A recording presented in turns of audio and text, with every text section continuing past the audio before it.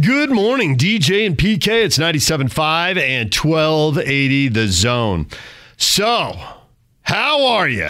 Are you ready for some football? It's only Wednesday. That's weird, isn't it? It's only Wednesday. I feel like it should be another week. Although Thursday, the football cranks up with the NFL. And then also college football with the Mountain West. We're going to have games most Thursdays and Fridays now.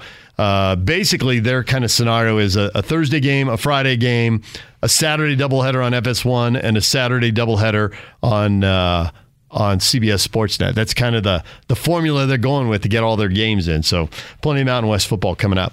Want to talk a little BYU football right now. We're going to get to the Utes in just a minute. The Cougar running game, kind of a two-headed monster with Tyler Algier and Lupini Katoa splitting time. I think Algier, though, when push comes to shove, he's going to get the tougher carries. He's going to get the tough yards. A little bigger frame, run a little harder, a little more inside. They'll keep splitting it, but I think we'll see him get the important short yardage carries. We don't hear from him a lot, but he did speak with the media earlier this week. So listen in. Here's the BYU running back on 97.5 and 1280 The Zone. So I want to ask about Isaiah Kafusi's interception in return for a touchdown, and I want to ask it in two parts. First of all, break it down from a technique side. You played linebacker, running back, his moves there. But I also want to ask about the emotional side. So can you give me both angles of the emotions of seeing him doing that, and then also the technique breakdown as you looked at it? Dude, honestly, from technique-wise, he did his thing. He made the interception and then just got on the field. And then, honestly, just the whole defense really helped them as they pursued it. And everyone, literally from the D-line to the safeties all the way behind them, went to go block. And that's what resulted in the touchdown. But it was so excited to see that guy. He deserved it really well, and I expect more from him these upcoming games. Tyler, I know that the idea is to always come out and right from the kickoff, just be able to immediately start ramping it up and playing well from the get-go. You guys have actually been able to do that in all of your games. How much fun is that? And what does it say about this team that from the kick, you guys are ready to go? Even from the last 48 hours, we all had to try to get our minds right. We're trying to perfect the craft, and then right when kickoff starts, we just need to turn it on. Like even in the weight room, the days before, we just need to turn it on. Right when we get on the field, that's when, hey, let's go. We need a offense. We need to shine. Defense, we need to shine. And there's going to be ups and downs, but we all got our back because there's a lot of togetherness on this team. Well, and the other part of that, even last week or on Saturday, 14 guys involved, catching passes, things like that. Normally when you have that many guys that are catching passes or whatever, the numbers go down. Not only are you guys getting that many people involved, but everybody's numbers are really impressive. What does that say about you guys as an offense in general? I'd say we're really deep. We have a lot of guys that stepped up. Like we had a lot of injuries that happened throughout the year, but there's a lot of guys who stepped up and are bought in, and then that's what resulted in that much success. Okay, so completely unrelated to anything we've talked about, or even from our other interviews with Bracken and Coach. You guys are playing on Halloween night. Will you guys be showing up in costumes to the stadium? It would be fun, but honestly, we'll see what Billy and the equipment guys have in store for us. You kind of touched on this, but as a competitor, the goal is usually to be out there on the field as much as you possibly can be. Last game, you guys had, 4 or 5 running backs that were in, and so you kind of have to take a back seat when a team is that deep to allow other guys to get opportunities. How do you balance that in your own mind as a competitor, that desire to be on the field playing as well as to see the other guys playing and playing well? It's just trusting yourself and trusting your teammates. Like we all, everyone wants to get in, like you said, but it's just if I'm out of breath, I'd rather have Pini or Sione or Miles get in so they can be 100%. And then once they're tired, it's just a field thing for the running backs right now. And we all trust each other, and we're all good enough to be on the field right then and there. Tyler, we saw Sione Finau finally back out there on the field for the first time in extensive action against Texas State. Can you talk a little bit about what he brings as a player and just your overall feeling of seeing him back out there after that injury? It was fun. It was fun seeing Sione back out there, man. It was just he came off that injury, and he's been training his butt off this whole off season just to get to where he's at right now. He's been studying his film. He's been doing good in school, and he's really bought in. And just seeing him out there just perform, it was a good feeling. And we're glad to have him back in the RB room. And one other quick question for me is, where do you feel like this running back group as a whole has improved the most this year? I just feel like our adversity and just physical toughness throughout the whole offense. I'll just say as a whole, from the RB room to the whole offense, like we bring the physicality, it just brings the juice for everyone, and that's vice versa for everyone else. There's Tyler Algier, BYU running back, as the Cougars get ready for the tune-up with Western Kentucky. I'm surprised that that's not like a 40-point spread. I don't know why that's sitting in the 28-ish point range when I saw it last. I don't get that, but whatever. They'll blow through that, and then it'll be Boise State. Check out Boise State and Air Force this week. Your scouting report, your tune-up. How much do teams improve from their first game to their second? We're told all the time they do. Sometimes they do, sometimes they don't. Keep an eye on how Boise State's line plays in this game. Scotty G came on the air on Monday and said BYU is going to beat Boise State. He's sure of it. He was very definitive, and he said the power run game, BYU can get Boise State there. Boise State is vulnerable. When the Aggies really focused on it in the third quarter, that's when they had most of their success. They didn't do it so much in the first half. The fourth quarter, they got within 15 briefly, but then they went down 22, and I don't know, there's like 8 minutes left, and 3 possessions. You can't be focusing on your power run game. That Boise State touchdown and made it 35-13 pretty much ended any thought of going with that. But that could be there. That's Scotty's theory, and he went pretty hard Monday on the air. We played some of the clips yesterday during the show. So keep an eye on that as Boise State plays Air Force. How much do they control the line of scrimmage on both sides of the ball, but especially the BYU offense? Can that O-line push around the Boise State defensive line? It'll be interesting to see what Air Force does, although Air Force blocks stuff differently. So it's still a little apples and oranges, but you still get an idea for how physical guys are. Air Force does tend to be a little smaller, though, so it may not be a great read. All right, DJ and PK, coming up, we're going to talk with Michael Lev. He is the beat writer for the Arizona Wildcats, and they are facing the Utes, and that is a season opener on November 7th. It's an interesting rivalry. Arizona owned Utah for a while. They won 4 in a row. Rich Rod came in, and he, had this the spread and the run game that went with it. And I don't know if you remember a guy named Kadeem Carey, great name for a running back. And he and another running back, Nick Wilson, came in and had consecutive 200-yard games against the Utes. The Utes got a handle on that running game. The Arizona defense declined. They had the coaching change, and the Utes have won 4 in a row. Can they make it 5 in a row? Can Arizona bounce back from a year where they started 4-1, but lost 7 in a row and finished 4-8? We'll talk with Michael Lev, Arizona Daily Star, coming up next. Stay with us. Take the Zone with you wherever you go. Let's go. Download the all-new Zone Sports Network app on your phone and get live streaming of the Zone as well as podcast editions of every show. From Salt Lake to Shanghai, Provo to Portugal, or Ogden to Oslo, wherever you go, we'll tag along. Let's go. Download the new Zone app by searching Zone Sports Network wherever you shop for apps. It's the Zone Sports Network app from 97.5 1280 The Zone and the Zone Sports Network. DJ and PK, it's 97.5 and 1280 The Zone. Some of the stories on Twitter this morning. PK, Ryan Abraham, who covers USC, his website, USCfootball.com, he just crushes it with his coverage of the Trojans, and we have him on the show periodically. He retweeted this. We talk a lot about the sociology majors in sports. It's find an easier major you can get through while you're playing sports more than full-time. But he's got this quote: "I'm a human biology major on the pre-med track. I've always loved medicine and I always wanted to be a part of it." That's USC tight end Eric Kromenhoek. Now, I don't know how much Eric's going to play or how many touchdowns he's going to score, but if we see him running around, that's a quote to file away in the back of your mind. Yeah, and what's awesome is that he didn't have the academics to get into ASU. Ah, nice. Well played, PK.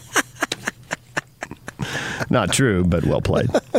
DJ and PK, it's 97.5 at 1280 The Zone. Michael Lev joins us now, Arizona Wildcats beat writer for the Arizona Daily Star. Michael, good morning.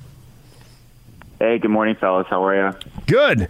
We wanted to have you on to kind of get the lowdown on the Wildcats as the season opener approaches.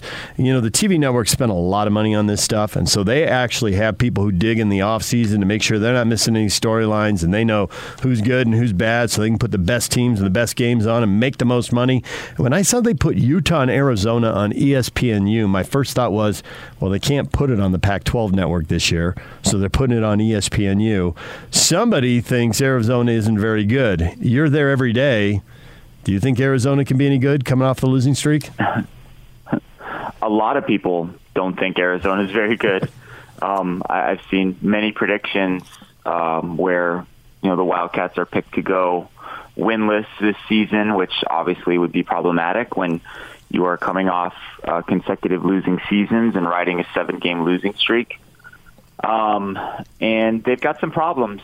There's no doubt. As I'm sure you and your listeners know, they lost several players on defense during the offseason, mostly kind of pandemic related. The headliners are, they're two longtime starting linebackers, Colin Schooler and Tony Fields. They both transferred during the summer. Colin's transfer was a direct result of the Pac-12, procrastinating, basically, for lack of a better word.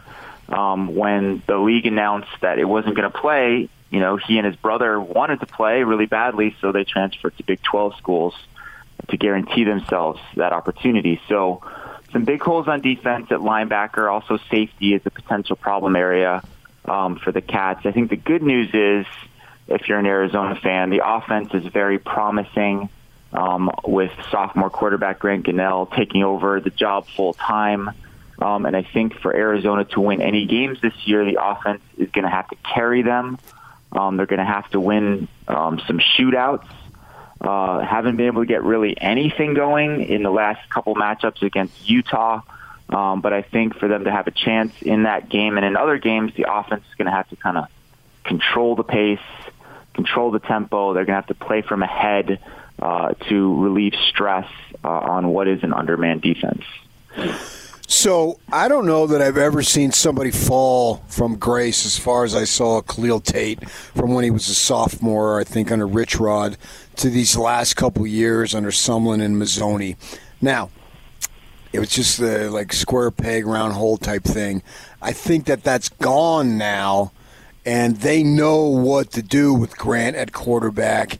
And he showed to me enough promise that he could be a very good quarterback there. And it seems like they're settled, so there's no confusion on what to do with him. And then they can actually have an offense where it looks like they know what they're doing. Is that a fair assessment? I think it's a tremendous assessment.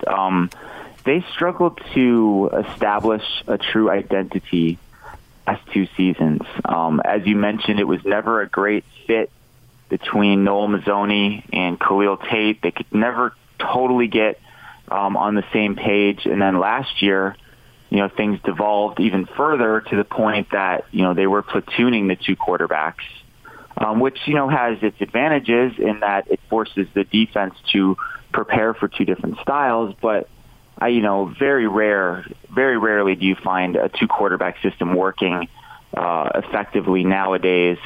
The two players are totally different. I mean, Khalil Tate is a dual threat type of guy who's going to take a lot of shots down the field, rely on his athleticism, whereas Grant Gunnell is a little more surgical, more of a traditional point guard style of quarterback who's just going to try to get the ball out of his hands and into the hands of his playmakers. And I do think it will be more advantageous than not for Arizona to have just the one quarterback this year. They can really focus in on one system, one style of play. He can establish timing and rhythm with his wide receivers. Obviously, there were disruptions during the offseason, but Grant Gunnell used that time to his advantage the best he could. He's bigger and stronger than he was a year ago. I mean, he's 6'6" and over 230 pounds. He worked with Tom House, the renowned quarterback guru, to improve his mechanics and arm strength. And that's been noticeable according to several receivers on the team. And that was kind of considered to be his biggest weakness coming off of that, pretty impressive freshman year. The one, caveat I would throw out there is that defenses do know what's coming now. They don't have to prepare for two different styles. There's no more uncertainty on their part as to who's going to play and when, and they have a year's worth of film on Grant. So those are the challenges that he faces, but I think for the most part that it's going to be a positive for Arizona to have that quarterback situation settled now. Michael Lev joining us. He covers the Arizona Wildcats for the Arizona Daily Star. The Utes open the season against the Wildcats on November 7th. The Utes have won 4 in a row in this rivalry. Before that, Arizona won 4 in a row with guys like Kadeem Carey and Nick Wilson cranking out 200-yard games, just running all over the Utes. The Utes' defense has gotten better, and the scheme obviously has changed offensively for Arizona. But do they have anything in the running game where they could, to what you referenced earlier, run the ball, control it, control the tempo of the game? Do they have a line and backs who can provide that the way they did when they were beating the Utes? Well, they most definitely have the backs to do it. Running back is, I think, easily the deepest, most talented group on the team. I know they don't have J.J. Taylor anymore, but they returned Gary Brightwell, who rushed for, I want to say, 915 yards over the last 2 seasons, averaging more than 5 yards a carry. And he's a pro prospect, given his size and speed and ability to catch the ball out of the backfield. Sophomore Michael Wiley has packed on about 13 pounds of muscle. He's over 200 pounds now and showed, again, the ability to catch the ball out of the backfield last year. They feel like they have 5 guys at that position that they like, including a couple of freshmen who have impressed early. I do have some questions about the offensive line. Donovan Lai, the junior who briefly flirted with transferring a couple of weeks ago, is back at left guard. They really like him a lot. He's another guy who might end up playing on Sunday someday. They love Jordan Morgan, who's a sophomore left tackle who's extremely athletic and someone that USC was pursuing toward the end of his recruitment. They do have a potential injury concern, though, at center. Josh McCauley, as reliable as any pivot man in the Pac-12, hurt his knee early in camp, hasn't been back since then, and his status for the opener is a question. And that's a big concern going against, a physical Utah front. I know that the crowd noise factor won't be there without the actual crowd being there in Salt Lake City, but you're still, as the center, in a position where you've got to make a lot of decisions at the line of scrimmage, directing the offensive line, identifying where the pass rush is coming from. So the potential absence of Josh McCauley could hurt the offensive line, and it could hurt Arizona's ability to establish the run, which, as you mentioned, was a vehicle for them to stay in and even upset Utah in some recent matchups. So Marcel Yates and his defensive staff largely are gone. They bring in some new guys. You already mentioned Schooners off to Texas Tech, Schooler, and then Fields to West Virginia. So I look at the defense. I see Jalen Harris at linebacker. He looks to me like he's a nice player. I think that they moved him, though. He's going to be an outside linebacker this year. But other than that, man, I don't know that I got anybody that I could look at and depend on. And if someone is under heat in his 3rd year to get it going, what are they looking at defensively as far as anybody? Do they just go with young guys? Do they have some guys outside of Harris that they can count on? Well, I would say that there's a handful of standouts and veterans that they're going to lean on pretty heavily on the defensive side of the ball. You mentioned Jalen Harris, who has all the potential in the world to be a top-level pass rusher, and it's just kind of a matter of him fulfilling that potential this year. I mean, he's legit 6'5", 260 at this point, and is, of course, the son of Sean Harris, who played for Arizona back in the day and then had a productive career with the Chicago Bears in the NFL. Anthony Pandy was Colin Schooler and Tony Fields' classmate. The original idea was to have Pandy play at one of the outside linebacker spots with Fields and Schooler on the inside. The three of them played together a lot last year. With Fields and Schooler gone, Pandy has had to move to middle linebacker. He also has played inside linebacker in the past. The issue at linebacker is depth. They brought in a couple grad transfers at defensive tackle that they like a lot. Aaron Blackwell from New Mexico and Roy Lopez from New Mexico State. Those guys are going to play a prominent role.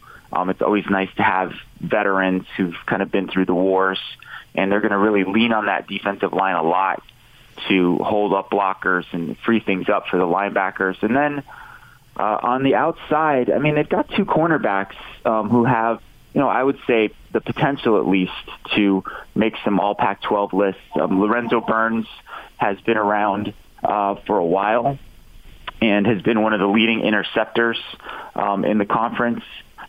Guy who could have gone into the NFL draft this last year or even while things were kind of up in the air in the Pac-12, but decided to return instead. And then Christian Roland Wallace, who had a really nice freshman year last year. Some inconsistencies as you'd expect from a true freshman, but physically has all the attributes that you'd look for. So they have a few pieces on defense for new defensive coordinator Paul Rhodes to build around. They do not have much in the way of depth, and I think they're really going to be vulnerable in the middle of the field. And if I were Utah, I would probably try to establish the run early and then try to take advantage of that middle of the field area with some play action passes. Michael Lev joining us, Arizona Wildcats beat writer for the Arizona Daily Star. So you mentioned earlier that there are people who are worried Arizona is going to have a winless season. They're not looking at the Utah game as one they're picking off. Are they thinking Colorado, UCLA, just one day you'll force or be gifted 4 or 5 turnovers and win a game? How does this season map out for them? Yeah, I mean, when you just look at the schedule on paper, really tough beginning to the slate. As you mentioned, Utah has had the better of this matchup several years in a row. The last 2 seasons weren't even competitive. Games on the road. Then you got USC coming here. That's who I picked to win the Pac-12 South this year, and I've had them pretty consistently in my AP Top 25 as well. And then they have to go to Washington after that. On paper, I mean, that's an 0-3 start. And if you start 0-3 and you're coming off of a 7-game losing streak and you don't have a normal season, you wonder, what is the level of investment going to be? What is the level of motivation going to be? I actually think out of those first 3 games that Utah might be the one that's most vulnerable just because it's the first game of the season. New quarterback, new running back, largely new defense. You never know what you're going to get in the first game, and we've seen a lot of upsets across college football. If you look at the back half of the schedule, UCLA is a team that Arizona defeated last year with Grant Gunnell making his first career start as a freshman who had very little experience at that time. Colorado here, a team that Arizona has gotten the better of. And then, you finish up the 6-game portion of the schedule with Arizona State, your rival. They should have beaten Arizona State 2 years ago and probably should have beaten them 3 years ago. You never know what you're going to get in a rivalry game. On paper, you can see a path to 2-4 or 3-3. My question is, if you start 0-3, what kind of impact does that have on the program psychologically? Are you still focused and invested in things enough where you can turn things around? So if they do go 0-3, who's showing the door first, Sumlin or Sean Miller? Oh, man, that's a great question. It's the question of, Kevin Sumlin's future, his status here, it's really murky. It's really difficult to kind of decipher, in part because money's tight. As you guys know, programs across the country, the revenue streams aren't what they were, and they're not going to be what they were for a long time. So can you afford to pay someone to not work for you? And can you afford to pay that person a significant chunk of money? You know, if they were to fire Kevin Sumlin before mid-January, he'd be owed $7.5 million in a buyout. Now, relatively speaking, across the landscape of college football, maybe that's not that much, but when you're in the position that Arizona's in right now and a lot of schools are suffering financially, that's a lot of money. On the other hand, how long of a losing streak can you tolerate? You know, that 7-game skid to end the season, I mean, that's a real thing.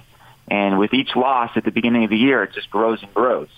And you want the fan base to be engaged and enthused for whenever they get to come back here. And there's not going to be a lot of enthusiasm for a Kevin Sumlin-led regime if they're riding a 10, 11, 12-game losing streak. Or 14. Or 14, right. If they were to match that 0-7 with another 0-7. Well, Michael, we appreciate a little time you mapping it out. I think the Ute fans, they don't want to count the chickens before they hatch, but they're counting this as a W. But hey, it's a season opener and it's a conference game, so you never really know. Thanks for coming on and painting a little bit of a picture for us, though. Hey, thanks for having me, fellas. There's Michael Lev from the Arizona Daily Star talking a little U of A football. Coming up next, Dylan Collie, former BYU wide receiver. Now, there's not a lot to talk about in last week's game and not a lot to talk about in next week's game, but I am interested in wide receiver play, not only in how the Cougars have turned probably their third best receiver into their star. Bushman got hurt. Romney gets hurt. Dax Milne comes up with these massive games. But also, as the Ute wide receivers continue to progress as a group, doesn't appear to be a star, but Kyle's talking up this group as if it's the best, which makes sense because I thought last year was the best group they'd had since the Sugar Bowl. And they got most of those guys back. And they've added back a guy who was hurt and couldn't play, who we know is pretty good. So, pretty intriguing. We'll talk wide receivers with him next. Stay with us. Take the Zone with you wherever you go. Let's go. Download the all-new Zone Sports Network app on your phone and get live streaming of the Zone as well as podcast editions of every show. From Salt Lake to Shanghai, Provo to Portugal, or Ogden to Oslo, wherever you go, we'll tag along. Let's go. Download the new Zone app by searching Zone Sports Network wherever you shop for apps. It's the Zone Sports Network app from 97.5 1280 The Zone and the Zone Sports Network. It's back. The Utah Snowmobile Expo is this weekend. Scott and Hans will be there for Thursday from 10 a.m. to 2 p.m. with interviews from vendors featuring all the new machines and gear for this year. Don't miss this year's show at the Mountain America Expo Center in Sandy, brought to you by Spy Racing and Snow West Magazine. Time now to talk BYU football with the former Cougar wide receiver, Dylan Collie. Dylan, good morning. Good morning, fellas. Dylan, did you learn anything watching that beating, or did that just confirm stuff you already knew? Really just confirmed things that I already knew. Tough opponent to learn anything from. I thought that the Texas State quarterback might have a chance of being a little more productive, especially in the way that they started, but he quickly decided to leave the pocket every 5 seconds. So that's really about all I learned. One of the things we've learned this season is Dax Milne is having a breakout year, and it's phenomenal to see when you consider his background. And it got me thinking, you know, when your brother got to, speaking of Austin, when he got to Provo, it's like by the third practice, you're like, all right, I get it. I mean, this kid, he's got the attitude, he's got the hands, he's got the ability, he's got the size. It didn't take long for me to label him that he had the potential to be the best receiver in BYU history, and in my mind, I think he is. But then you got a whole bunch of other guys, which 95% of the guys go into that other category, right? So how does a receiver work his way into the rotation and work his way into being such an outstanding target when they bring in so many of them?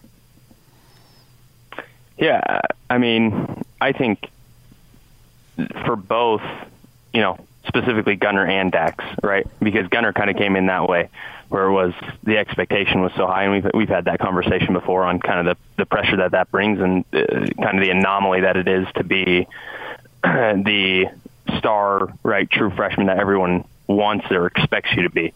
But with Dax and Gunner both, they really do have kind of they carry an athletic ability, right, naturally, that is, a little bit more than what we've had in the past, especially from guys like them, right? Like, they are a bit taller. They're both above 6'1". And so between, their natural athletic ability and their, mechanics and everything that they do at the receiver position, I think the rest of it just comes down to hard work. And, one thing that Fesi is very, very clear on is how to get on the field. There's probably 4 or 5 things that if you do these things, he's very good about following through, right? Which a lot of coaches kind of struggle with. They'll say, hey, if you execute in practice, if you understand the playbook, if you make, minimal mistakes, if you work hard, and when the ball's in your hands, if you make plays, right, you're going to see the field. And that's something that both, Gunner and Dax have done for a very long time. And we're kind of seeing the dividends paid on that this year. So PK loves football terms. We're going to throw out football cliches here. You ready? And one that Riley Jensen throws at us all the time, catch radius. He loves that. The catch radius.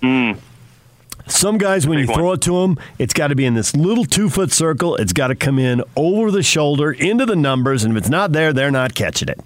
And other guys, you could draw like a 10-foot circle around them. They will go get the ball. They'll go get it when it's down at the ankles. They'll get it when it's behind them. They'll get it when it's 3 feet over their head. They will go get the ball.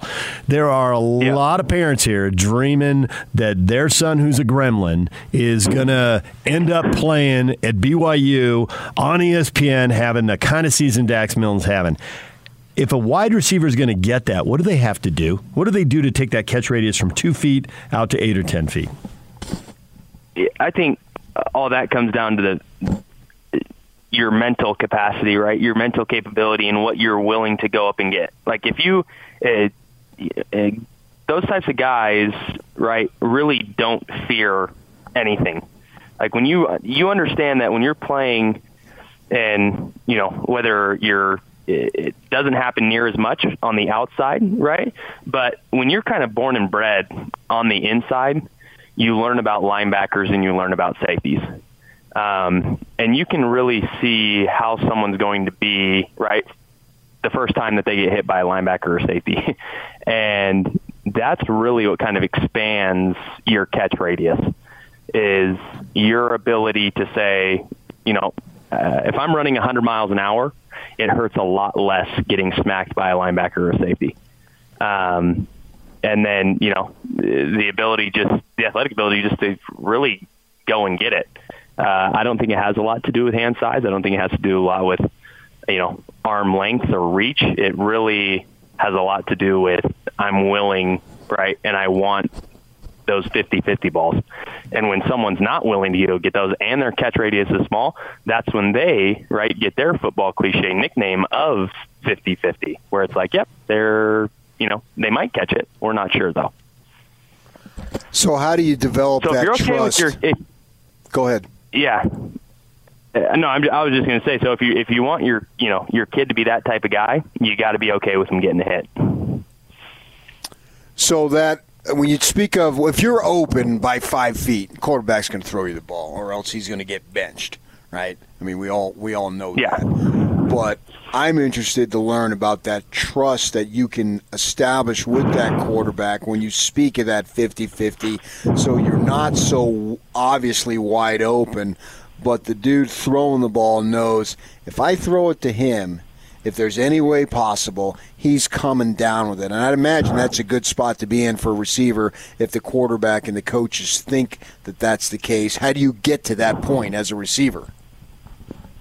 Yeah, I think obviously a huge part, if receivers could be a part of, if practice could get broken up into one-on-ones, 7-on-7, and team drills, right? And you did that for an hour and a half, and you did that for 3 days, you're going to know exactly who your guys are. Because it's very rare, especially later in the season, when you're going full go against your defense who sees you every single day, that this concept of, being open by 5 feet, right, is going to happen. And simply what it comes down to is, quarterbacks will throw a football and you have people who say, he really wasn't open. As a receiver, you need to know and understand that if you have a half a step, right, if you have a half a step on a defensive back, you better know that your quarterback, one, trusts you enough to believe that you're open in that situation. And you as a receiver better know, okay, I'm open and I need to make the play on this ball. And so as a coach and as a quarterback, it's these types of plays in practice, right, in scrimmages, in games where, you truly get to see, okay, this is our guy. And the guys who are producing today at receiver are those guys.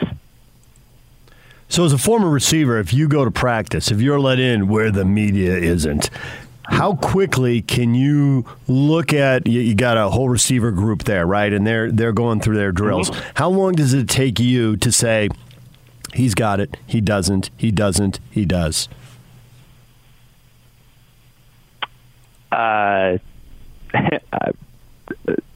Probably less than 5 minutes. But that's also because, right, as all growing up, my dad was training receivers all around the country, right? Obviously, growing up in the home I did, I was very, very observant. And so, that's something, I watched a lot of football and learned from a lot of different people and played a lot of football. And so, when it comes to the receiver position, I feel pretty good about walking into a practice, walking into a film room, and knowing, okay, I can pick out 3 or 4 guys that, have the ability to be a legit Division I athlete. Right. That's what I was saying. I worked for the newspaper at the time covering BYU, so I'm down there, and then back at that point you can go and watch all the practices and all that mm-hmm. stuff. And it didn't take very long to realize that Collie kid was all that. And plus you combine the attitude, and let's face it, he had attitude, and I don't mean that in a negative way. I mean that in a positive way. So how much of it is attitude to go along with the skill? Because Collies have always had the attitude that they've needed to succeed. Yeah, and that is, especially, at the receiver position, when you look at offensive skill positions, the attitude is a huge, huge part of it. Now, each attitude is going to be different, right? I think the middle of the field, you look at the offensive line and the running backs, right? It's the attitude of, I'm stronger, I'm smarter, and I'm just going to get at you with brute force, right? On the outside, at receiver and then at quarterback, if you don't have a certain level of confidence in your ability, then you're not going to make it. And I think you see that a lot as you get people who are phenomenal, right? All of fall camp, all of practice, and even I, right? I fell into this. The last half of my freshman year at Hawaii, right? Norm Chow got fired. We brought in an interim head coach. Going into my sophomore year, we switched coaches, and my confidence was in the dumps, right? I was at Hawaii with, the only reason I really went to Hawaii was because of Norm Chow, right? And so to know that comfort was now gone, I was going to need to get to know new coaches, this whole thing, and kind of prove myself again. I wasn't in the best mindset, and it really did have an effect on the early parts of my season. And then, fast forward a year later, my junior year, it was okay, I'm, my normal confident self. And that proved, right. That proved the best way. It's not like my skill set really changed. I continued to work in the same way that I did. I continued to have my same habits. The only thing that changed was I believed that I was the best receiver on the field at that time. And, that is a huge part of, I think, specifically Dax's journey is when you see Dax is not, right, I think I had maybe 4 or 5 conversations with Dax in the first 3 or 4 months that I was at BYU. And that wasn't because, right, I was avoiding him. Like, I saw him throw. I threw with him one time and was like, good night, this kid's legit. And, so I knew he was the real deal, but he's extremely quiet. He's very observant, and the dude but he has this confidence that freaking just radiates, and you knew that he was going to be a player, and that's kind of shown through right today. So when you were listing all the things that got you on the field, I didn't hear anything about run blocking. Did you just happen to skip that, or do coaches not push that very hard, or does that depend on the coach? No, I think a lot of that depends on the coach and the time. In our house, if you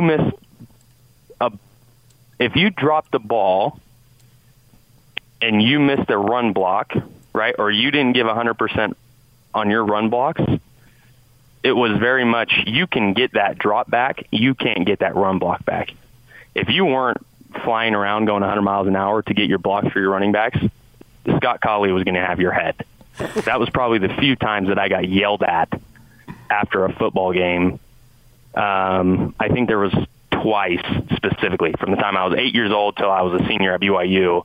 There was 2 times that I got pretty, and my dad's not, right? He's not, every game my dad's, he's up in the corner. He's extremely quiet. He's not going to, yell your name. He's not going to give you a go Dylan, right? He's just going to watch. And there was 2 times where after the game, he just kind of asked me like, hey, how'd you play? And I'm like, I played phenomenal. Like I had, 8 catches, over 100 yards. And he just stopped me and said, well, that's completely wrong. You played awful. And that was like one of the worst efforts I've ever seen on this block and this block. Oh, man. Did you learn that was a setup when he asked you how you played? Or did he ask you that even after good games? Or it was always a setup? No. Always a setup. No questions asked. So did you remember those times you didn't make those blocks that you were supposed to? Oh, absolutely. Like one time I was 9 years old. I was playing quarterback, and it was like an option play. Uh-huh. And I pitched the ball, and we had plenty of space, right? But when I pitched it, I just stopped. And as soon as I came off the field, I kind of looked at him, and I'm like, oh, yeah, I went for 12 yards or whatever. And immediately after the game, he's like, do you know why I gave you that look on that option? And I was like, nope. And he's like, because you stopped running. And then proceeded to lay into me for a good 5 minutes about effort and blocking. And that was like the first time I learned about it. And then in high school, sophomore year, homecoming game, there was a, kind of similar to the deep ball, right? Other guy catches the post. I'm on the opposite side. I've got angles to, go set some screens so the guy can score. And I just stopped, right? And that was an immediate after the game. Well, how'd you play? And I'm like, oh, geez. He's going to bring that one up.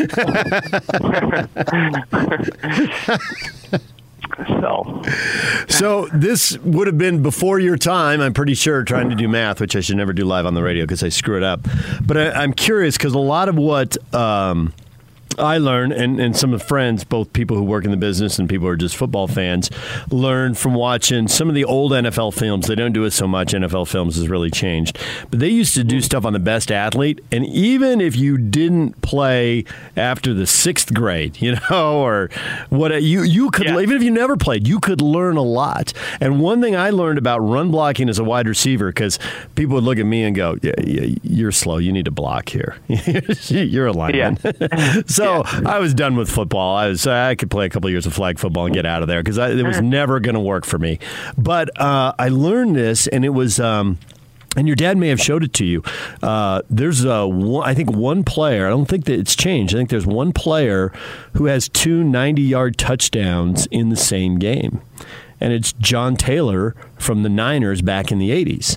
And NFL Films did this thing about how he got, I don't remember which, if it was the first or second one, but one of them, because Jerry Rice ran 50 yards downfield to block somebody. Now, Jerry Rice is the GOAT, okay? He is a clear-cut GOAT in the way Wayne Gretzky is, and the way Jordan doesn't appear to be anymore because LeBron is at least in the conversation, right? There's no one in the conversation with Jerry Rice. And here's Jerry Rice running 50, 60 yards downfield, throwing blocks at the 40 and the 30, more of a screen, actually, as you said. He wasn't decleating guys, but still, he made sure John Taylor got to the end zone and they got this big play. And I'm curious, do coaches use video of pros, whether it's something from the current season or some all-timer, like this is how you throw a stiff arm? If you're a running back, okay? Now, this stiff arm may have come from some guy 40 years ago, but you don't throw him any better than that stiff arm. Do people share that kind of video and dig that kind of stuff up for players? Oh, absolutely. I think good coaches do, right? And I learned about what an extremely good receivers coach. I've had phenomenal relationships with, all of my receivers coaches, from, my freshman year at Hawaii, Luke Matthews, who was a former Utah Ute. And then, obviously Fessy, who is an extremely good friend, and we talk on a regular basis. But I learned about what it meant to be a really good receivers coach through Kefense Hinson, who is the receivers coach now at Oregon State. And you talk about someone who was beyond brilliant. Like, this dude is one of the most fascinating football minds I've ever been around. It was consistently every single day. He had games from 20 years, right? So he had 20 years of almost every single NFL football game that had been played. And every single day, if you had a question, or if there was something on, hey, how do we block this? Or how do we run this route? Right? He could pick out a game and a play in a matter of like 5 minutes and would have it up on the screen. And that to me is huge, because that's how, the kind of the imitation factor, right? Once you see it done and you realize, okay, this is how it needs to be done, this is how the professionals are doing it, you're able to kind of emulate that and work that into your game. And that's a huge, huge asset to players from a coach's perspective. And that's really kind of what made him, right, hands down, in my personal belief, and after being around a lot of different receivers coaches and things like that, Kefense Hinson is probably top 3 best receivers coaches in the nation right now. Well, given that this wasn't a very competitive game to break down, and the next one isn't very competitive to break down either, it was good to go to school in the old wide receiver class today. Thanks for coming on and coaching us up, Dylan. We appreciate it. My pleasure. Thanks for having me. There's Dylan Collie, the former BYU wide receiver. When we come back, what is trending? All the headlines. That's coming up next. Game 6 of the World Series. We'll get to that. 97.5 at 1280 The Zone.